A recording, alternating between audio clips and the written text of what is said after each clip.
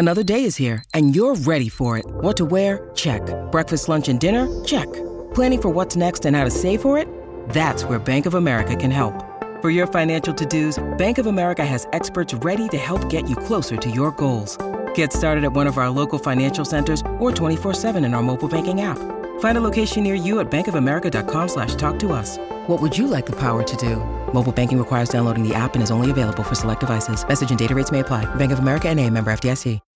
When you need mealtime inspiration, it's worth shopping Kroger, where you'll find over 30,000 mouth-watering choices that excite your inner foodie. And no matter what tasty choice you make, you'll enjoy our everyday low prices, plus extra ways to save, like digital coupons worth over $600 each week. You can also save up to $1 off per gallon at the pump with fuel points. More savings and more inspiring flavors make shopping Kroger worth it every time. Kroger, fresh for everyone. Fuel restrictions apply.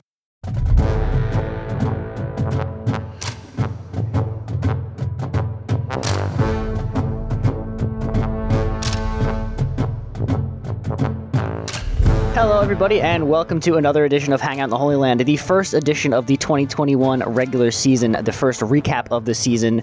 I am your host, Gene Ross, and joining me is my co-host, Josh Dooley.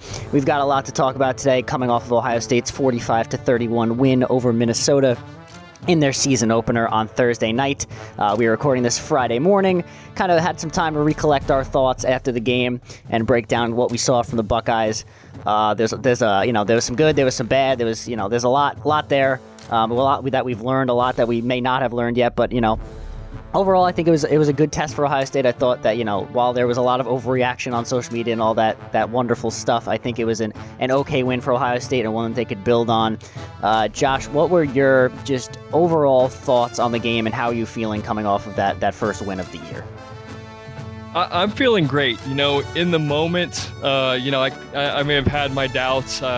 Sometimes the sky is falling sort of guy, but generally, I feel good about the victory. We went on the road against a quality opponent, and I think the good far outweighed the bad. We knew that there were going to be growing pains week one, and we saw plenty of those, but I felt like the team hung in there. And then we'll get into it later, but I think that there were certain parts of the operation, I guess you could call it, that really performed better than I think they get credit for. So I definitely want to get into that and when we break down units and whatnot, but I feel great about the win. It counts. It was in a packed stadium, which was awesome. It's a Big Ten victory. But you and I talked about it in previous weeks. I felt that it was going to be a real challenge. It was, but the Buckeyes came out on top, and now they're ready to get ready for Oregon. Yeah, I think the game played out pretty much exactly how I expected. I think I said last week in our preview that Ohio State would be in a close one at halftime, potentially even losing, and then the talent would just take over in the second half and they would pull away, and that's pretty much exactly what happened. And you brought up growing pains, so I think a good part for us to start out just along that vein is with C.J. Stroud in his first ever start. He finished the game 13 of 22 with 294 yards passing with 4 touchdowns and the 1 pick. And, the stats don't really tell the whole story of how things went. I think, in the first half, a lot of people were genuinely concerned that he might not be the guy. He had a couple overthrows, especially on the deep balls. He obviously had the pick that was on a pretty poorly thrown ball to Chris Olave. It was way behind him. He didn't really have a chance to catch it, and it kind of floated off his fingertips into the safety's hand. So that was unfortunate. But yeah, he definitely was shaky coming in there in that first half. And like we said, this was on the road in front of his first ever crowd, as there were no crowds last year in his first season with Ohio State. Even though he didn't throw a pass last year, he still didn't even get to witness a Big Ten crowd on the road or even at home for that matter. So definitely a lot to take in. It was also raining. It wasn't perfect weather. But these are things you have to deal with the quarterback, so it's a lot of good challenges for him to get early on. And then, I thought they came out in the second half. He was really, really good. I actually happened to just, rewatch a little of the game before we came on here. And watching some of his throws on the touchdowns, while a lot of them were run after the catch stuff, he did have some really, really good throws. The first touchdown to Olave was off his back foot on a dime on a 30 to 40 yard pass that hit him in stride. Same thing with the Garrett Wilson catch over the middle where he was wide open, but he hit him perfectly in the breadbasket on a really nice throw. And then the last throw to Chris Olave on that other long touchdown, he also had a pretty nice dime with a guy in his face to the sideline, and then Chris Olave obviously did the rest. But I thought overall, there was a lot to like from C.J. Stroud. He obviously looked like a young quarterback. He looked like a guy that was making his first start. But I think that's to be expected. You know, I wrote in my piece after the game, you know, not everyone is going to be Justin Fields right from game one, you know, especially in a game like this against a good opponent. You know, Minnesota had a lot of returning guys on defense. There's a lot of experience back there on the road. So I thought it was really good for CJ Stroud. He never really looked rattled. You know, he came out there, he trusted his arm. I really liked that Ryan Day continued to take the shots in the second half and trust his quarterback and really show that they trust him and that they know that he's the guy and they didn't waver on him at all. So I thought it was really good. You know, I think that CJ Stroud learned a lot in that game. I think there's a lot he could build on from there.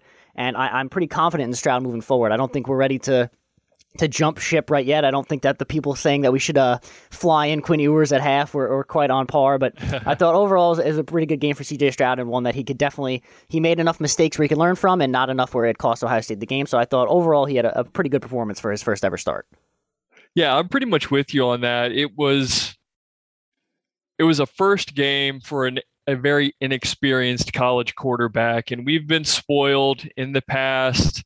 You know, Justin Fields came in and he lit it up right away. Dwayne Haskins came in and he lit it up right away. But if you sort of compare all of those guys, you know, Justin Fields did get some experience at Georgia. I think he played in an SEC championship game, right? I remember him kind of being on the field in certain packages late in the season for Georgia.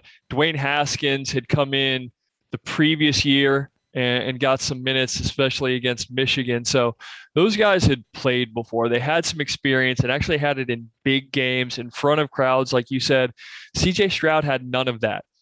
He had a year and a half in the program, or about a year and a half in the program, but it was practice, it was walkthroughs, it was empty stadiums, it was all that jazz. So, you know, he really was kind of thrown into the fire, if you will. And this was a heck of a challenge, I think, for somebody making their first collegiate start and really seeing their first collegiate minutes in any sort of game that mattered. So, you know, I don't know if we know exactly what CJ Stroud is going to be. You can't really base that off of one game.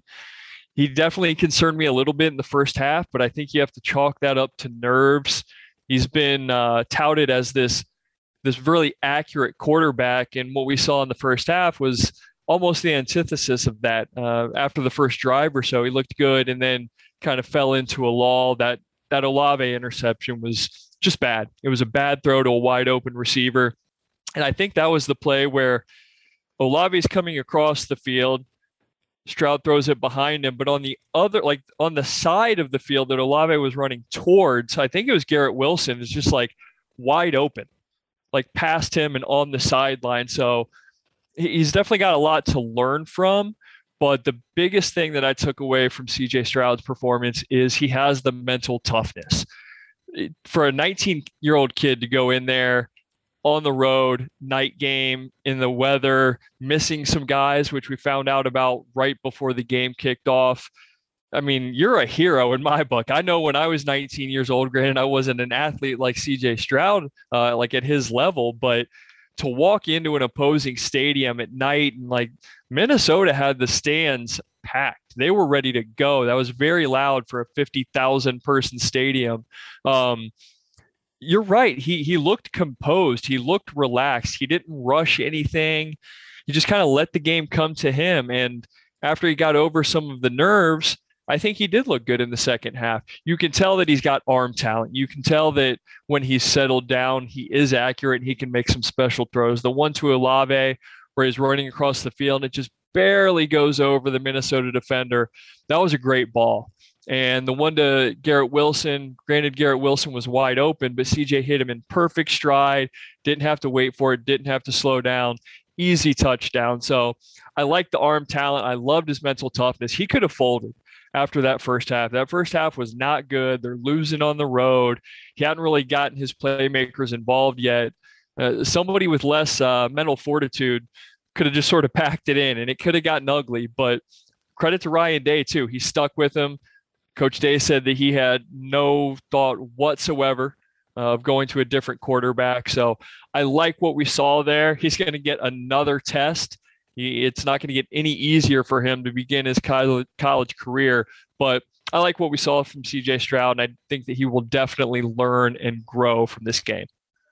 Yeah, absolutely. And, at the end of the day, this team just has so many playmakers and so much explosive talent pretty much at every skill position that you just got to really put the ball in their hands and let them make plays. And that's really what CJ Stroud did in the second half. Exactly. He just has to be a point guard. Yeah, he didn't do anything super fancy. He just got the ball to guys like Chris Olave and Garrett Wilson and Mayan Williams and Travion Henderson, and you let those guys go and make plays. You don't have to, you don't have to make the running, diving, Patrick Mahomes-esque playoff throw, diving to the sideline. You just have to make these plays. Ohio State's scheming, I thought, on offense after the first half. I thought there was some questionable play calling in the first half, and that didn't help C.J. Stroud much. But in the second half, I thought it was just a masterclass by Ryan Day in that offense, scheming guys open. I mean, like we saw on some of those throws, Garrett Wilson and Chris Olave were like open by 10 or 12 yards on like every throw. So it was very good offensive play calling there and scheming. Yeah, Gene, I want to ask you about that since you brought it up, the scheme and Ryan Day just taking people to school, taking them to class in the second half. Do you think that is part of the reason that it's hard to evaluate some of these recent Ohio State quarterbacks? Like we've seen Dwayne Haskins go to the league and basically be a bust. Is it almost a detriment to their development that Ryan Day is so damn good at scheming his playmakers wide open? Because that's what we saw last night. Granted, CJ Stroud can make some great throws, but a couple of times he's throwing it in the middle of the ocean and his guy's the only one there. Do you think that Ohio State quarterbacks sort of get the benefit from Ryan Day and then it makes them even harder, or it makes it more difficult to evaluate them as like professional quarterbacks?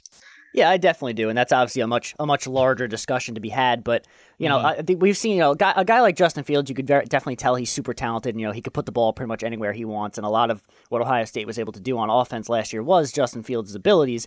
But like last night, specifically the play that stood out to me was the Garrett Wilson touchdown, because he was lined up in the slot, and then you have him one-on-one with a safety. And then he made one cut to the outside and then cut back inside, and the play was over. All C.J. Stroud had to do was lob it up, and it was an easy touchdown. So, things like that, it pads the stats a little bit for the quarterback, and it's all on scheming. Like, you just can't – if you're an opposing defensive coordinator and you have a safety lined up in single coverage on Garrett Wilson, you're dead. Like, it's just – there's nothing you could do in that situation to stop a touchdown from happening. So, yeah, a lot of the offense is credited to Ryan Day, but – these guys he's had in there, even Dwayne Haskins, who hasn't yet panned out in the NFL, was a super talented quarterback. We saw the kind of arm talent he has if he could just put it all together. So I think it's a little bit of a 50-50, and I do think it does make them at least harder to evaluate, but I still think that these are very good quarterbacks that he's coaching up, and you wouldn't be able to do these types of things if you didn't have this sort of quarterback and wide receiver talent that Ohio State has had. But, as we talk about that wide receiver talent, we obviously move on to what we knew would be the best part of Ohio State's offense and what was the best part of Ohio State's offense last night. And that was their stud wide receivers in Chris Olave and Garrett Wilson. Chris Olave finished the game with only 4 catches, but he had 117 yards and 2 touchdowns on those catches, so he definitely made the most of it. And Garrett Wilson had a very quiet 5 catches for 80 yards and a touchdown, which is pretty nuts. I don't remember, besides the touchdown, I don't really remember Garrett Wilson getting involved all that much, but he wound up with 5 for 80, so that's obviously another good night for Ohio State's top 2 wide receivers. Other than that, there wasn't really much to go around. Travion Henderson obviously had the 170-yard touchdown on the dump-off pass. Jeremy Ruckert had 1 catch for 15 yards. And then Jackson Smith-Njigba had 2 catches for 12 yards. So it wasn't the kind of wide receiver rotation that we expected to see kind of coming in, where a lot of the younger guys got to play. There wasn't a lot of offensive possessions to be had, and we'll talk about how that was kind of Minnesota's game plan going in when we get to the defensive side of the ball. But I thought overall, the receivers looked good. They made the plays they had to make. There was one play where Garrett Wilson dropped the ball that wasn't the easiest catch in the world, but it's one that we kind of have grown to expect him to make. But other than that, they made all the plays they really had to. They definitely helped out C.J. Stroud. They got open. They were, like we talked about earlier, they were open by 10 to 15 yards on pretty much any given play when they looked to throw down the field, and it was all about just hitting them. So I don't think there's really a ton to dive into on the wide receivers. They were kind of as we expect them to be, and that's just elite. Yeah, I mean, we leaned on those guys. Ryan Day decided in the second half that he was going to make a more concerted effort to put Olave and Wilson in space and get them the ball deeper down the field. And obviously it worked out to the Buckeyes' benefit, and that's probably understating things. But yeah, Garrett Wilson, CJ Stroud threw a good ball to him early in the game. And granted, it was sort of a diving catch attempt that Wilson tried to make, but you're right. We've seen him make that before, and he probably should have caught it. That was a good ball by Stroud, and he actually had another drop over on the right sideline. If you're looking at the TV on the right sideline, Stroud kind of scrambled out to the right side a little bit and threw it there on the sideline. And it was a very nondescript play. It made no difference in the game whatsoever. I think they got a first down a play or two later, but Wilson dropped one. You probably chalk that up to the weather and first game. I take nothing from last night with the exception of we have arguably the two best wide receivers in the country. And you're right, I would have liked to have seen some more variety, but the Buckeyes just weren't in a position to do that. We saw JSN in there. Jeremy Ruckert had a nice catch and run on a pass on a like a crossing pattern, which sort of got me excited. And then we didn't see him the rest of the game except for blocking, which he did pretty well. But you would have liked to have seen a Julian Fleming or a Marvin Harrison Jr. or somebody else get in there.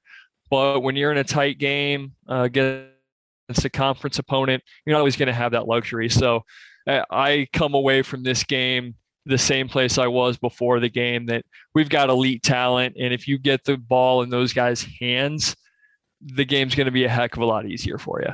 Yeah, those Ohio State wide receivers are the straw that stirs the drink. And one of my favorite parts of the broadcast was really early on. I think it was when Minnesota took their first lead, and the announcers are kind of talking about, would Ohio State start to be panicking a little bit, like what's going through their heads? And then they cut to Chris Olave on the sideline, and he was like laughing at a joke or something, like just cool as a cucumber, like clearly wasn't nervous at all, like they knew they were fine.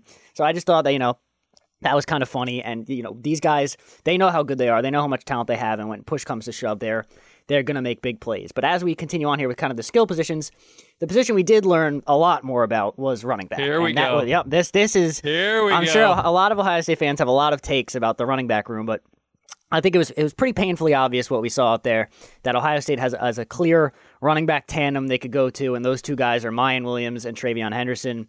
No disrespect to anybody else in that running back room, but those two guys were clearly the most explosive guys on this roster. They were clearly the best fits.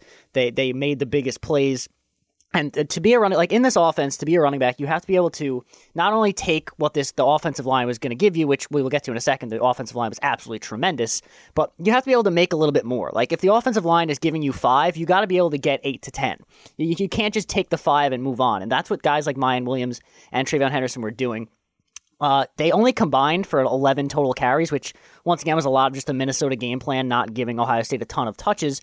But I would imagine that those numbers will drastically improve moving forward. I don't see those guys combining for 11 carries in many more games for the rest of the season. Mayan Williams finished with 9 carries for 125 yards and a touchdown, and that obviously most of that was on his long 71-yard score in the first quarter.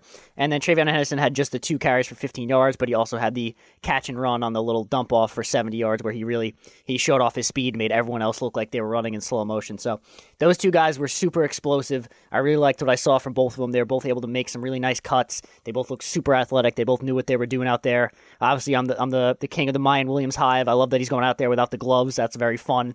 And just like best watching look him in the world. Yeah, absolutely. And just watching him run and like knowing that like he was a guy that wasn't really expected to do much coming to Ohio State, and now he's someone who could be the number 1 running back on the team is very fun to watch, and it's super cool for him.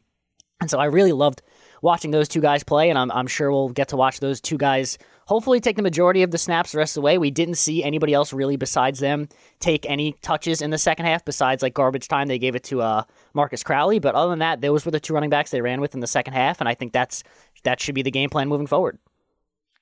Yeah, I can't disagree with you. I almost feel bad for the other guys. MT3, he's a bruiser. He looks like muscle hamster back there. But when I'm done, Gene, tell me if you feel the same way. But like when Mayan Williams and TreVeyon Henderson were in the game, it felt different. It felt like the potential for a big play was there. Like there was like an electricity or just like a certain expectation when those guys were in the game that we didn't see when other guys were out there. So I like what I saw from Mayan Williams. He is not the fastest guy in the world. His long touchdown run, it was great. He outran Minnesota's secondary, but let's not pretend that he was Chris Johnson streaking down. Like he's not the fastest guy in the world. But yeah, he also admitted that was the wrong play he ran. He was supposed to run to the left, and he ran to the right, and it happened where Jeremy Ruckert laid a great block on the edge, and then he stiff-armed one other guy, and then that was enough to propel him along the edge. But he said that was supposed to be a run to the left, and he made it into a counter that just happened to work out brilliantly. Yeah, the counter, whether it was intentional or not, when they ran it throughout the game, the counter worked. I wanted him to draw up a counterplay every single time, it seemed like. But regardless, he looked a little bit quicker than I thought. Maybe not the fastest, but he looked quicker. He made decisive cuts. He had a nice little like half hurdle over a guy laying on the ground on one of his carries. And you alluded to it. He's always falling forward. He never ran up against that wall and got taken down immediately. He was always falling forward for an extra 1 or 2 or 3 yards. So liked what we saw from him. The no glove thing. I mean, when you've got a running back out there with the wrist straps and no gloves, it's a perfect football player. And TreVeyon Henderson just looked like lightning out there. Limited snaps. We saw him return a kick in addition to his 3 touches from scrimmage, but I think that we are going to see a ton more from him. The long catch and run that he had, it looked like he hit a turbo boost that nobody else on the field had. I mean, he was gone. And I saw somebody online, maybe it was in like a response to something that we posted from the channel, but somebody suggested like a Reggie Bush, LenDale White sort of thunder and lightning at USC. And I don't know if I'm quite there. If you remember, LenDale White was a hoss. He looked like a fullback or a middle linebacker out there. And Reggie Bush is arguably the most exciting athlete I've ever seen play college football. But I'll indulge. I hope that these guys could get to that level. I do think they'll be used in a similar way. Trey only had 2 carries with the 1 catch. I think that he's going to catch some balls out of the backfield. We've talked about that on previous pods too. He's got good hands. He played some receiver in high school. So loved what I saw from those guys, and TBD on the rest. It's easy to look that good when you've got the line in front of them. I don't think that we're going to talk about the line much, and that's sort of a good thing. There were no issues. They handled guys up front. But those guys also, credit to them, they helped their backs in the backfield be a lot more productive as well. Yeah, I definitely agree with what you said early on where, no disrespect to Master Teague, but when the other 2 guys were in the game, it just felt like every time the ball was in their hands, there was home run potential. And with, we've seen Teague hit some of those big home runs in the past, but it just doesn't feel like he has that ability to just make that one extra move that would get those extra yards. Like, he's great. If you're going in there and you're looking for 6 yards and the line's giving you 6 yards, he's going to give you those 6 yards. But it just felt like, when the other guys were in there, the line would give them 6 and they'd get 12. So it's just a different style of running back. The other guys just felt more explosive, and I don't think Teague is a bad back, but I just think what the other guys are able to do and the maximum potential that those guys have is a little bit higher than Teague's. And so I'd like to see, them get the majority of the snaps. And who knows, maybe next week Master Teague comes out and rushes for 100 yards against Oregon. But for at least after that game, it looks pretty clear what the running back pecking order is. And so I'd like to see more of those 2 guys as we go. And I definitely want them to have more than 11 carries combined in every game moving forward. But you said we're not going to talk about the line that much. I think we definitely got to talk about the line at least a little bit because they were awesome. And that's without if you would have told me that they were without their starting center, I wouldn't even have noticed. Like, Luke Whippler stepped up big time in place of Harry Miller. And then obviously you had the 4 tackles out there in that massive offensive line. We also saw a little bit of 5-star guard Donovan Jackson. They had him in there as an extra blocker once. I thought everyone was phenomenal. They didn't let up a single sack. I think they only let up 1 tackle for loss the entire game.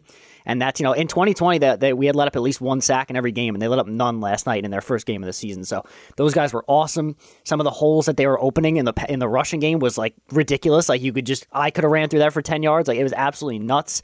So hats off to those guys. Obviously, like you say, you don't really talk about the offensive line when they're good, but they were absolutely phenomenal last night. They're a big group of dudes.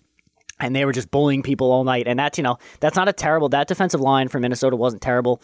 Obviously, the boy Mafe is a pretty good player. He didn't have any sacks. There was one play where he kind of tossed DeJuan Jones to the ground, but he did it, it took enough time where C.J. Stroud still had time to throw. But C.J. Stroud was really never in any danger, and the running backs didn't really look like they were ever in trouble of getting tackled behind the backfield. And pretty much every run play had a hole, and every pass play was well protected. So hats off to the offensive line.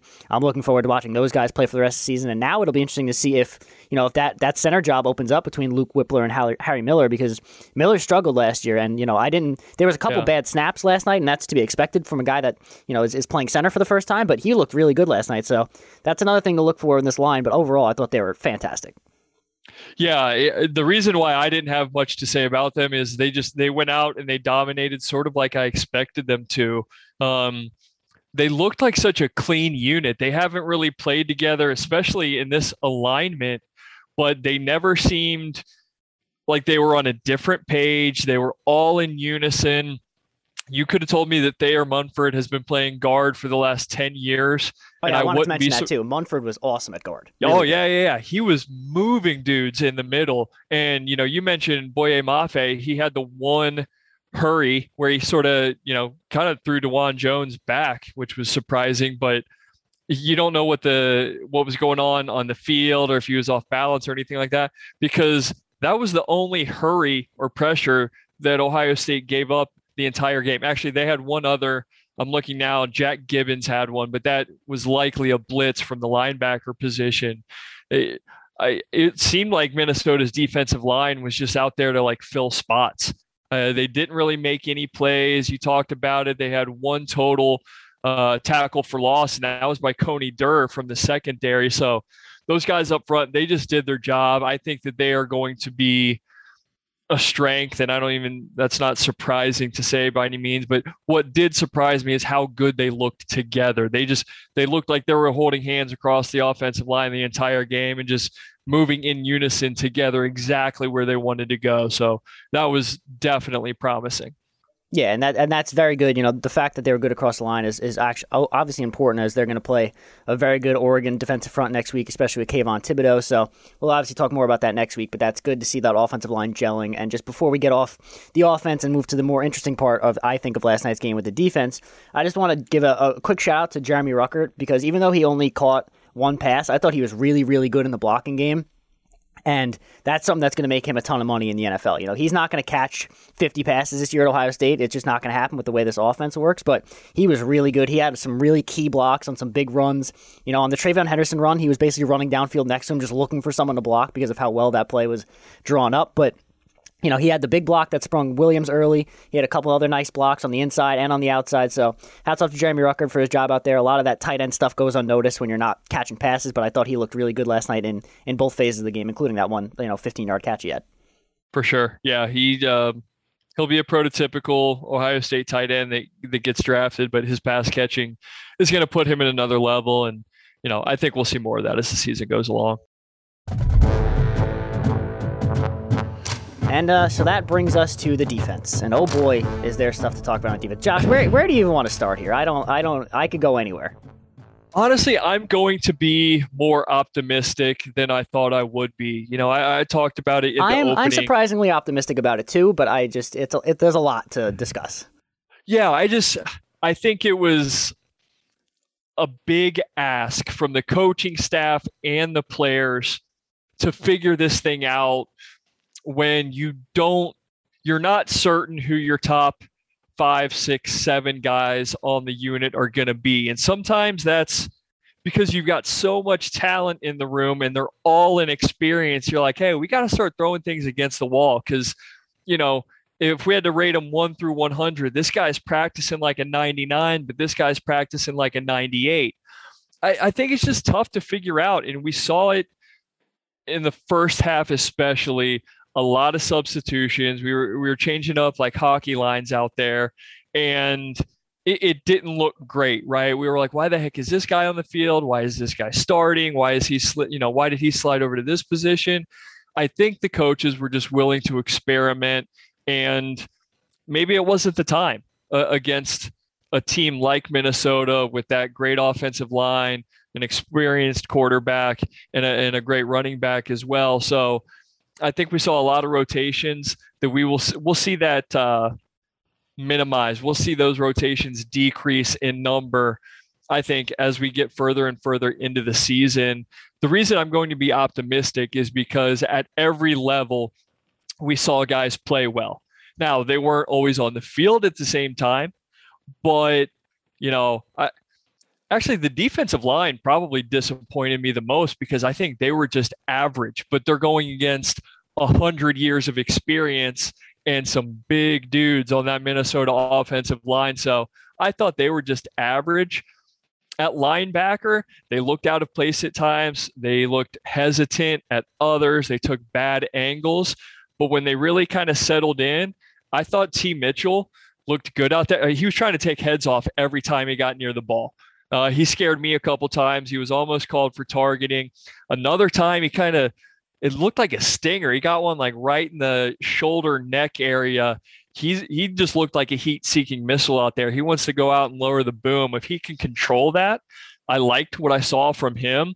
Cody Simon eventually rotated in. I thought he looked great at linebacker. And Dallas Gant, you look up and he had 8 total tackles, which was 3rd on the team. I think they'll settle on a rotation there. I think they'll settle on some guys. You need to put them out there at the same time. In the secondary, look, I saw all I needed to see from the secondary. Josh Proctor led the unit. He was all over the place. I thought Ransom looked really good in spots out there. The fumble that he forced to pretty much ice the game, great hit. I don't care what anybody else has to say. That was a great hit. And the cornerback showed me more than enough. Ryan Watts and Denzel Burke out there, did they make mistakes? Absolutely. They're young, they're inexperienced. It was their first time as starters out there. Watts made the egregious pass interference. He had the penalty that saved a touchdown. Sometimes a guy knows when he's cooked and he's like, look, I'm cooked. I'm going to interfere. Oh yeah. He fully tackled the guy. Yeah. But give me 15 yards over 60 for 6. So, but other than that, I thought he looked good. We've talked about, he's sort of a bigger dude. You can tell, like, you get out there and he's all of 6'3". He looks almost like a Cam. He's not as big as Cam Chancellor, but Cam Chancellor was like a 6'4" DB. So that height, kind of caught me off guard a little bit. And then Denzel Burke, the PI in the end zone, I think that's 50-50.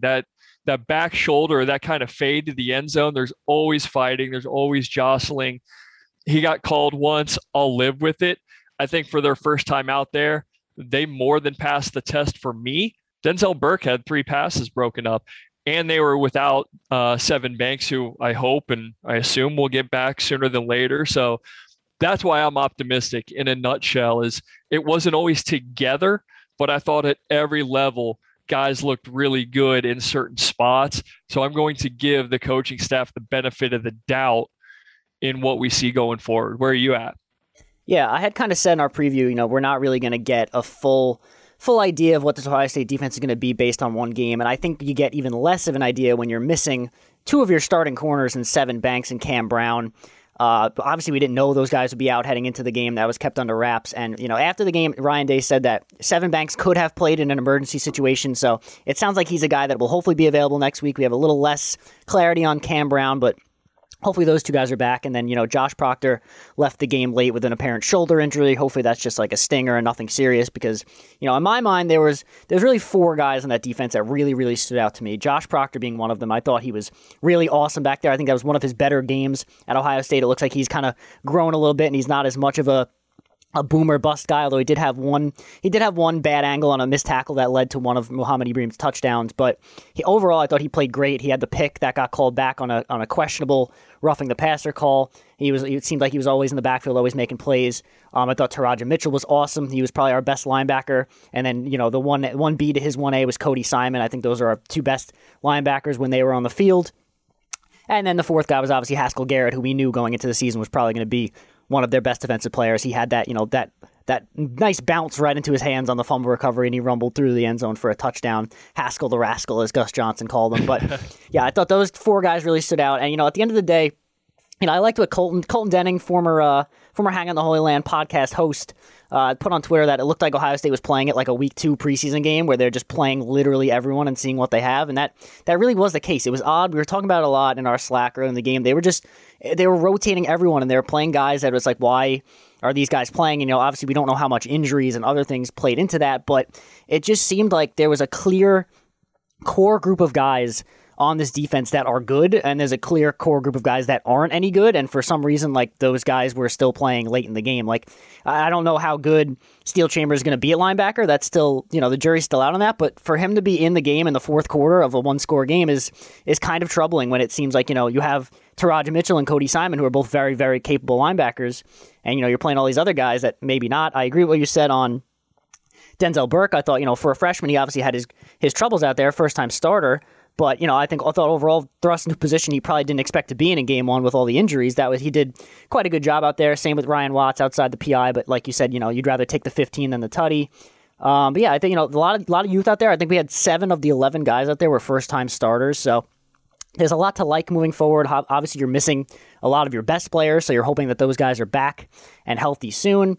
But yeah, I mean, it's tough to really gauge how good this defense is because you're going against probably the best running back you'll play all year in Mohamed Ibrahim. And, they weren't, other than the one long run he had on the 4th down, I think he averaged under 4 yards per carry, other than if you take out that big run. So they really didn't do that terrible of a job, especially given the rotation of linebackers that we didn't really know that much about. And then, of course, the passing defense wasn't great, but you're missing your 2 starting corners, and that's that it's not a small deal. That they need those guys out there. Sevyn Banks was their best corner that they're going to have, and he didn't play. And Cam Brown is a guy that you expect to be really good, and he didn't play either. So you didn't really learn a ton. But yeah, it needs to be healthy. I do agree with you that the defensive line was probably surprisingly like the most disappointing of the groups because other than the Zach Harrison strip sack, they really didn't do all that much. And some of that could be accredited to Minnesota running the ball a lot and running these quick passes. I thought PJ Fleck's game plan was actually really good to just run the ball, yes, short passes, control the time clock, just keep the ball away from Ohio State's offense. I thought that was a great game plan, and that's how we kind of said if Minnesota was going to win this game, they had to control the clock and run it out, keep the ball away from CJ Stroud in that offense, and that's what they tried to do, and they did a pretty good job. So hats off to them. But yeah, there's a lot of positives to be taken on this Ohio State defense. I'm just hoping the coaching staff watched that game and is like, yeah, we should probably only play the good players from here on out and not stop playing the bad ones. Yeah, you have to hope and you have to think that they're going to do that going forward. I'm not sure why the game plan was what it was, especially from the beginning. Like to see Tommy Eichenberg out there on the first play, I was like, whoa, okay, what's going on? But they'll learn and they'll get better just like the players will. I still have confidence in those guys. And you brought up the game plan. We're in total agreement. PJ Fleck called about as good a game as he could have, especially going for it on 4th down inside their own 30. That's putting them on the table, if you know what I mean. But it's really hard to get a gauge of what this defense is going to be because Minnesota didn't do what most teams are going to do. I would be shocked if Ohio State plays another team that runs the ball 50 times, especially in this day and age. Obviously there are teams that do it, and Tanner Morgan still attempted 25 passes, but their game plan was wholly predicated on the run game. And then that run game forced Ohio State's hand into kind of doing what Minnesota's coaching staff wanted them to do. Ohio State had to put more guys in the box, and with more guys in the box, the DBs are forced to give a little bit more buffer because they know that they're going to be on an island. So it's just very unique is not the right term for it, but it's unique in a sense that Minnesota was running an old school kind of game, and Ohio State will go against teams that are the exact opposite of that. When they go and they're going to play Purdue, Purdue's not going to line it up and run it 50 times. So we'll see moving forward. I think that guys will grow into their roles, and you and I have sort of started to identify who we want to see on the field the most. I think I was almost pleasantly surprised by the secondary, though. I know that they gave up some passes, but what's the one kid's name? It's going to escape me. The receiver, right? The transfer from A&M. Some of the catches that he made were great catches. He had really, really strong hands. He had one going across the middle where I think it was Ransom kind of batted at it, had his hand there. Dylan Wright held on to it. The touchdown obviously was a contested catch. The hand should have been up sooner, but I thought the secondary, for all intents and purposes, looked better than I thought they would, especially compared to last year. They didn't force a turnover. They had the pick that was called back, secondary-wise. I know they had the fumble, but the secondary looked sound. And I thought that there was at least somewhat of a chance that Minnesota could go out there and you would see nothing but play action. And they would say, hey, we're going to pick on these young guys in the back. But Obviously, they didn't. They stuck with the run for a lot of the game. And like I said, Minnesota made some good catches. Credit to them. They had the tight end who had 40 yards. That's a linebacker thing. That's not necessarily the secondary that has the tight end running across the field wide open. So I thought those guys looked really good. And I think that once Sevyn Banks gets back, they can get even more creative in their alignment. I could see a situation, somebody responded to our question on Twitter, like hot takes. And I have to agree with the guy because I was thinking the same thing. I could see Proctor down at the bullet. You have Ransom as your single high safety, then Banks and Watt and Burke, 3 traditional corners out there. I think they can experiment. This was just sort of getting a baseline for what the team is going to be moving forward. And I think what I saw, the good outweighed the bad. And so they'll be able to do this in a positive way. They'll be able to experiment in a positive way as opposed to, oh, shoot, we got to throw something different out there because this just ain't working. I'd rather have options than desperation, if that makes sense. Yeah, and I understand them wanting to kind of experiment in a game like this because they don't have they play Oregon next week, and so you don't have a game to really try stuff out. And I guess they really tried to do that in the first half, and they realized that they weren't going to be able to as much because Minnesota's probably a little bit better than they thought. But they knew at the end of the day they had the talent to win this game, even if it was going to be closer than they'd like it to be, just to try to test some things out on that defensive side, especially with all the guys that were out. You don't have. If they would have gone Minnesota and then, say, Akron and then Oregon, they probably wouldn't have done what they did in this game. I think they would have saved a lot of that rotating and trying different guys out for the Akron game, but they don't have that buffer. They have to play, a top 10 team next week when Oregon comes to town. So it's a tough ask, and they didn't really have a ton of game reps to give, so they tried to get them as much as they could in this first half, and then I think they did rely more heavily on the better players that we saw in the first half in the second half, but yeah, there's a lot of experimenting. I'm actually surprised looking at the box score that Ronnie Hickman led the team in tackles with 11. I feel like I didn't hear his name called at all, but I guess he did serve. He was around a lot, though. Yeah, he was definitely around a lot. He played well. I think he got the majority of the time at the bullet.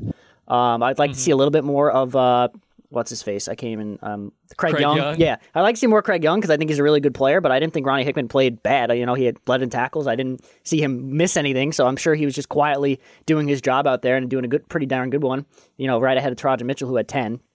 But, you brought up Craig Young. Was he out there at all? I don't think he was credited with a tackle. He wasn't credited with a tackle. I could have swore I saw him on 1 or 2 plays. It's tough early in the year to see who's out there because you don't know everybody's jersey number right away. So there was some weird plays where it's I don't even know who that is out there. But yeah, I think he was out there for maybe he wasn't out there for more than probably 10 snaps, but he wasn't. Yeah. I'm pretty sure I saw him out there.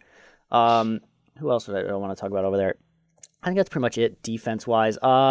There was one weird play where I think they had Zach Harrison standing up as a linebacker, so that was interesting. I like little different wrinkles like that. I don't know how fancy they wanted to get and show their hand against Minnesota, but he's a guy that's pretty big. I'm sure they have some different. They did the same thing with Chase Young where they'd kind of do that sometimes and have him stood up. So a guy that's kind of built similarly to Chase Young and has that huge stature like Zach Harrison has with that athleticism, you could do some fancy stuff like that because Harrison's really good in the run game. So I did like to see that. That'll be something to look for moving forward. We didn't get to see much of the true Rushman package, but going up against an offensive line like that, I last night was not the time to try that for the first time, I don't think. We did see JTT and Jack Sawyer get out there for a little bit. I think JTT played more, but that was one thing I'm excited to see it, but I don't know when we're going to see it because Minnesota, they were running 6-7 offensive linemen out there, and I know the one Jack Sawyer play, he had to go up against, I want to say it's Talele, the 6'9", 380-pound guy. And look, Jack got eaten alive. He kind of got thrown down to the ground, but when you're going against a literal mountain, you're not going to come up across that every week. But that's one thing that I would have liked to have seen, but I understand why we didn't. Yeah, that was the one thing. That was a good point. That was the one thing I wanted to bring up before we finished off the defense. That the freshman defense ends both played. It was actually surprising that it seemed like Tuimoloau definitely played more. He definitely played earlier. Jack Sawyer didn't come in for the first time until midway through the third quarter, or at least early in the second half. And Tuimoloau was out there either on the second or third drive. So I think they think he's probably better against the run, which is something you obviously have to be good against playing a team like Minnesota. But yeah, he was out there pretty early, and for a kid that only got on campus a month ago, that's pretty impressive. It shows how much the coaching staff has seen from him and trusts him.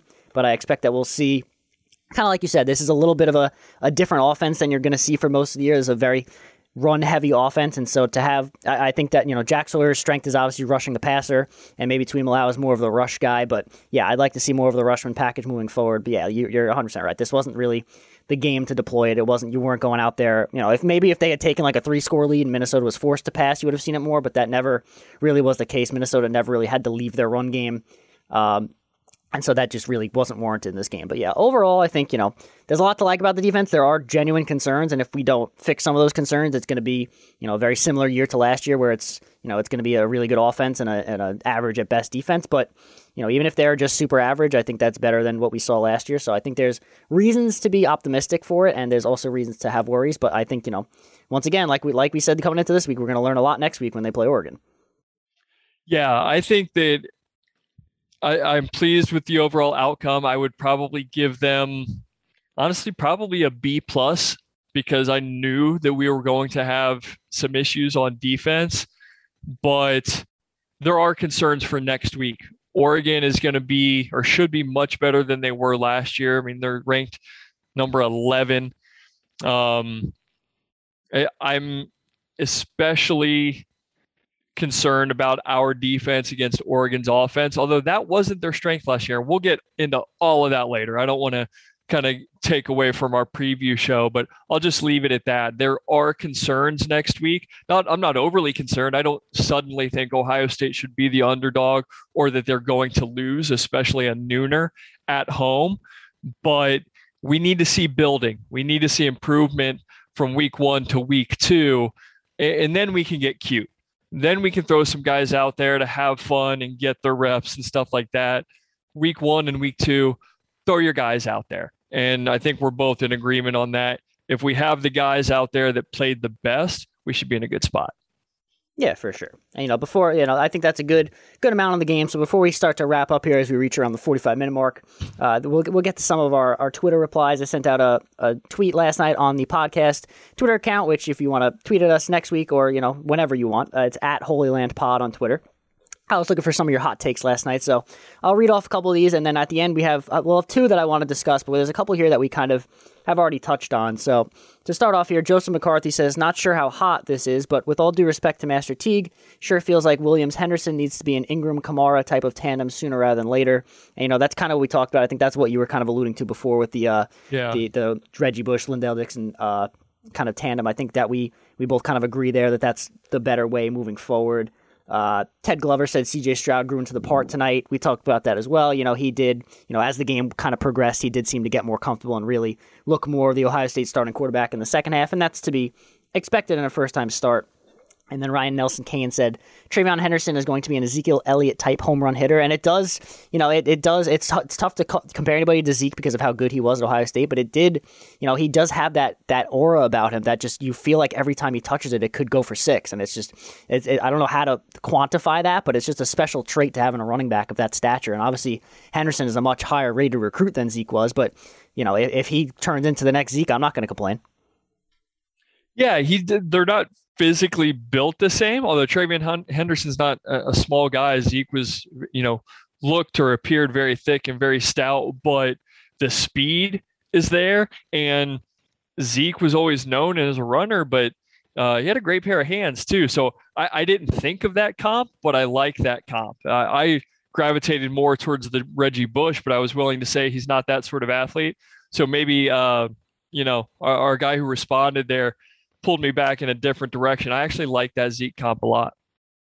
Yeah, I agree. All right, so now we're gonna the Mike Hermanson gave us two questions that I like. So I'll pose them to you, and then I'll give you my take as well. The first one is, does Harry Miller get his job back? And like we kind of alluded to earlier, Luke Whippler started at center. They didn't really give a reason for Harry Miller being out. I imagine it was, somewhat of an injury related thing. We don't want to speculate on anything else, but the line looked really good. And, Luke Whippler played really well outside of maybe like 2 or 3 bad snaps, but it didn't cost him anything. It wasn't really impactful in the game, and the line really seemed to gel with those 5 guys out there. So do you think this becomes a legitimate position battle at center now moving forward?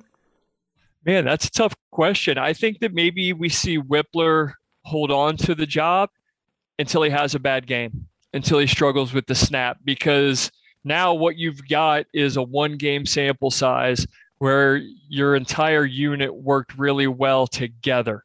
So do you want to remove one of those components when you don't otherwise have to? So, there was nothing special about Whippler's performance to me that stood out. Not that I'm watching the center a whole lot, but there were no mistakes that I saw either. So, yeah, I could see him holding on to that job until he gives the coaches a reason to take him out of there.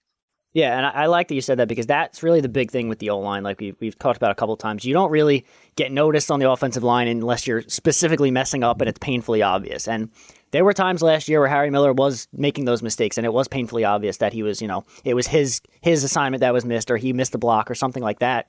And, we didn't see really any of that from Luke Whippler. Like we said, there were no sacks last night. There weren't all that many hurries. So the whole line played well, and he didn't make any mistakes. It was outside of a couple of snaps they weren't awful snaps. Not like he snapped it over CJ Stroud's head and went back 15 yards. It was just, maybe it bounced or was a little bit low or whatever, but it was still not a huge deal. So I kind of tend to agree there. Until he, shows that he doesn't deserve the job, I don't see why you wouldn't keep him out there. He's earned his spot with the ones. He obviously, the coaching staff talked a lot about him in the offseason, how well he had progressed. So I would not be surprised to see him out there next week for starting against Oregon, even if Harry Miller is ready to go.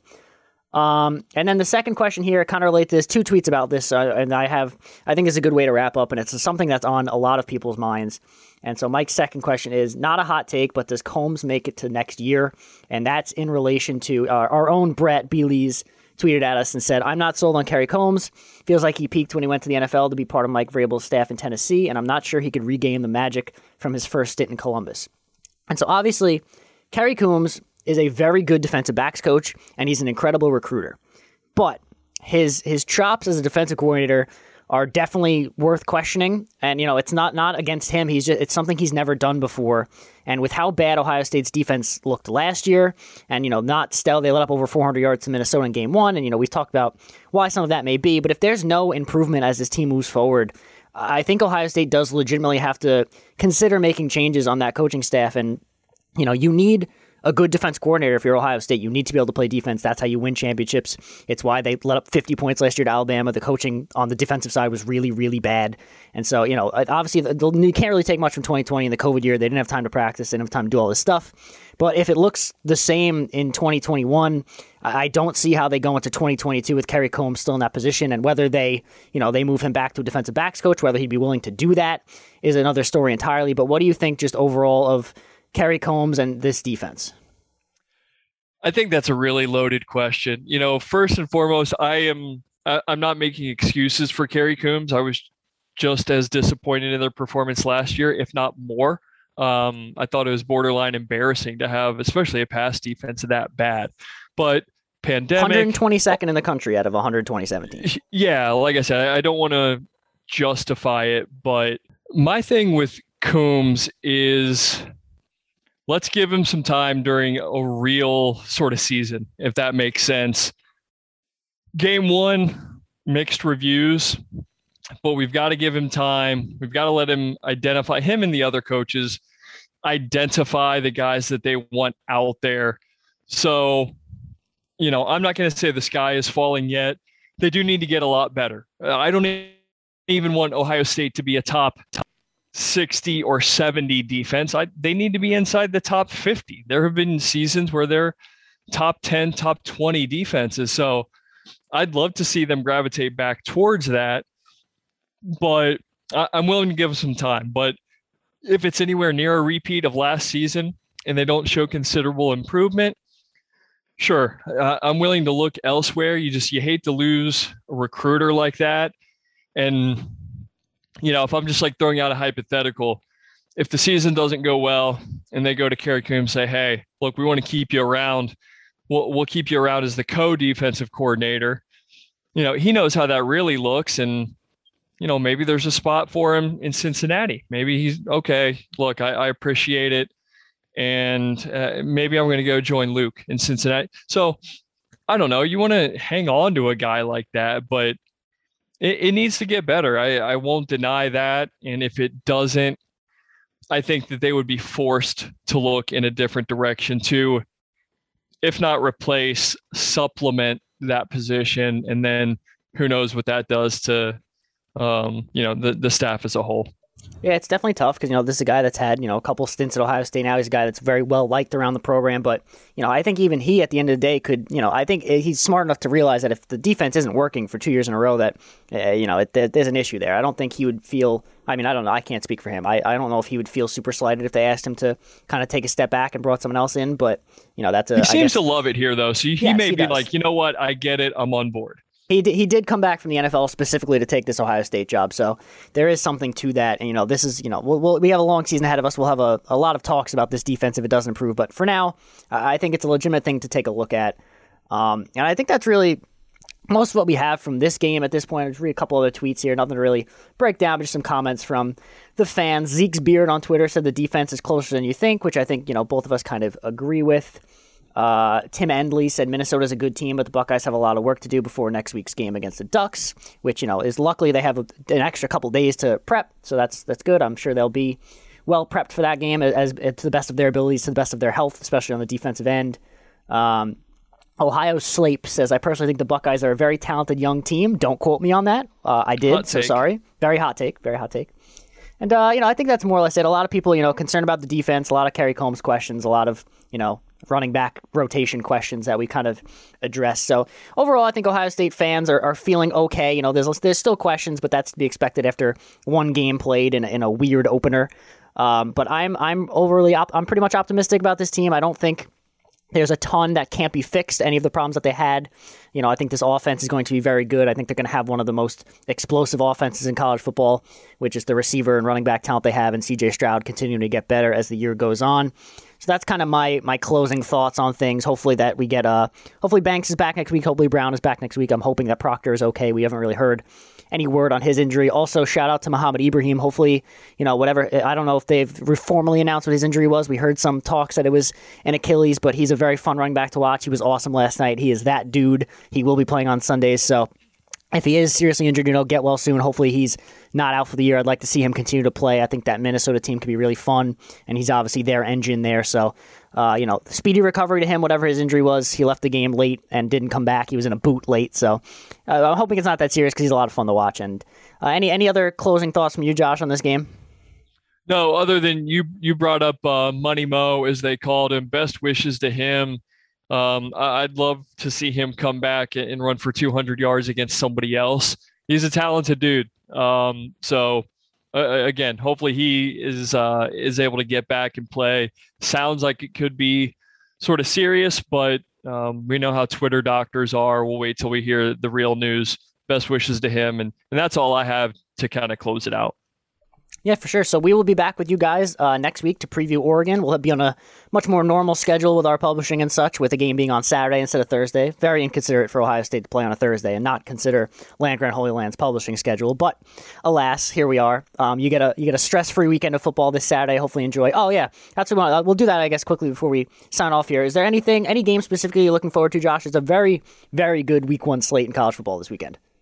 Without going over the entire schedule, I've got it in front of me. There are a ton of good games, but the ones that I would just quickly identify: Penn State, Wisconsin, just from a Big Ten perspective. I'm excited about that one. I'll probably, if I can find it, tune into the Oregon game because I want to see what they have with Anthony Brown, see if they're going to be legit or not. But I think it's primarily about the 7:30 game tomorrow night, Georgia and Clemson in Atlanta. No, it's in Charlotte. I'm sorry. That's the game that I will be dialed in on. The good news is there are good games at noon and 3:30 and 7:30 and probably 10 o'clock. So I have, told my family, friends, and significant others not to expect a whole heck of a lot from Josh tomorrow. How about you, Gene? Yeah, Saturday is a tremendous day to sit on the couch and do absolutely nothing but watch probably a lot of bad college football, but there is a lot of good games, at least on the schedule. Like you said, obviously, the biggest game of the weekend is Georgia-Clemson. I'm not really sure that matters in terms of the playoff, because I think even if the team loses that game and then sweeps the rest of their schedule, especially if it's Clemson, who has a very easy schedule, I think both of those teams can still make the playoffs, but that'll be a fun, early top 5 matchup to watch. Like you said, Penn State-Wisconsin. If Wisconsin wins that game, they're probably going undefeated. They also have a very easy schedule, so that's pretty important in terms of the Big Ten West and the Big Ten at large. I'm looking forward to Indiana-Iowa. That's going to be an interesting game to see if Indiana can kind of recreate some of that magic from last year. That's at 3:30. That's at Iowa. So, Iowa's favored by 4 points in that game, which is kind of interesting. If you're a betting man, I think that, Indiana plus points is a good angle there, but it is at Iowa, and we all know how tough it is to play there. I think there's a good chance Louisiana beats Texas straight up, and Texas is 9-point favorite, so that's a weird line to me. I don't think Texas is going to be very good.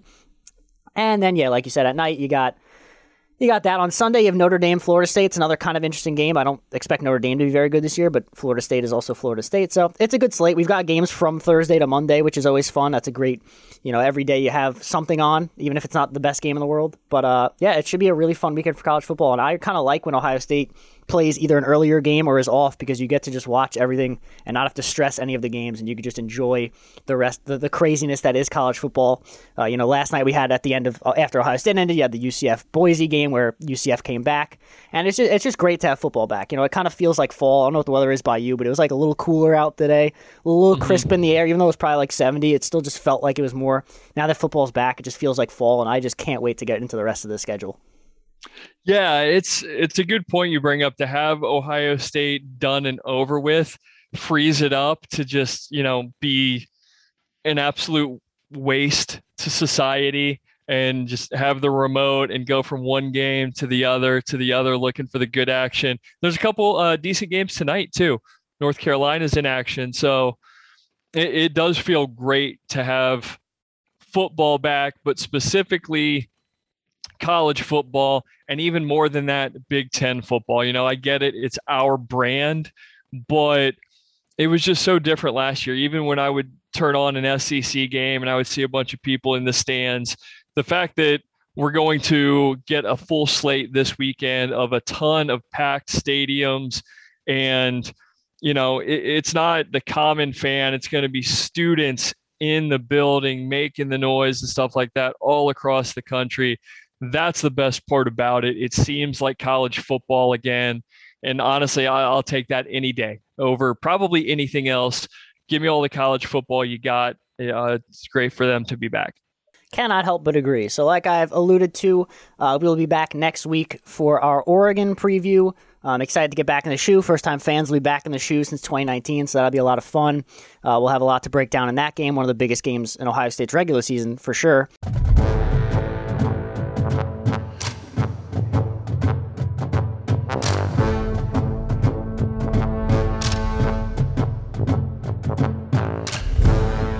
You could follow us at Holy Land Pod on Twitter if you want to, hit us up with some questions for that game. We're always going to put out a tweet after the games for some hot takes like we did today, so be sure to get yours in next week or before we record our preview, which we'll probably record the preview sometime on Monday or Tuesday. So if you want to get some questions in for that, be sure to tweet at us. And so until next time, I am Gene Ross, that was Josh Dooley, and this has been Hang Out in the Holy Land. We will see you guys next week.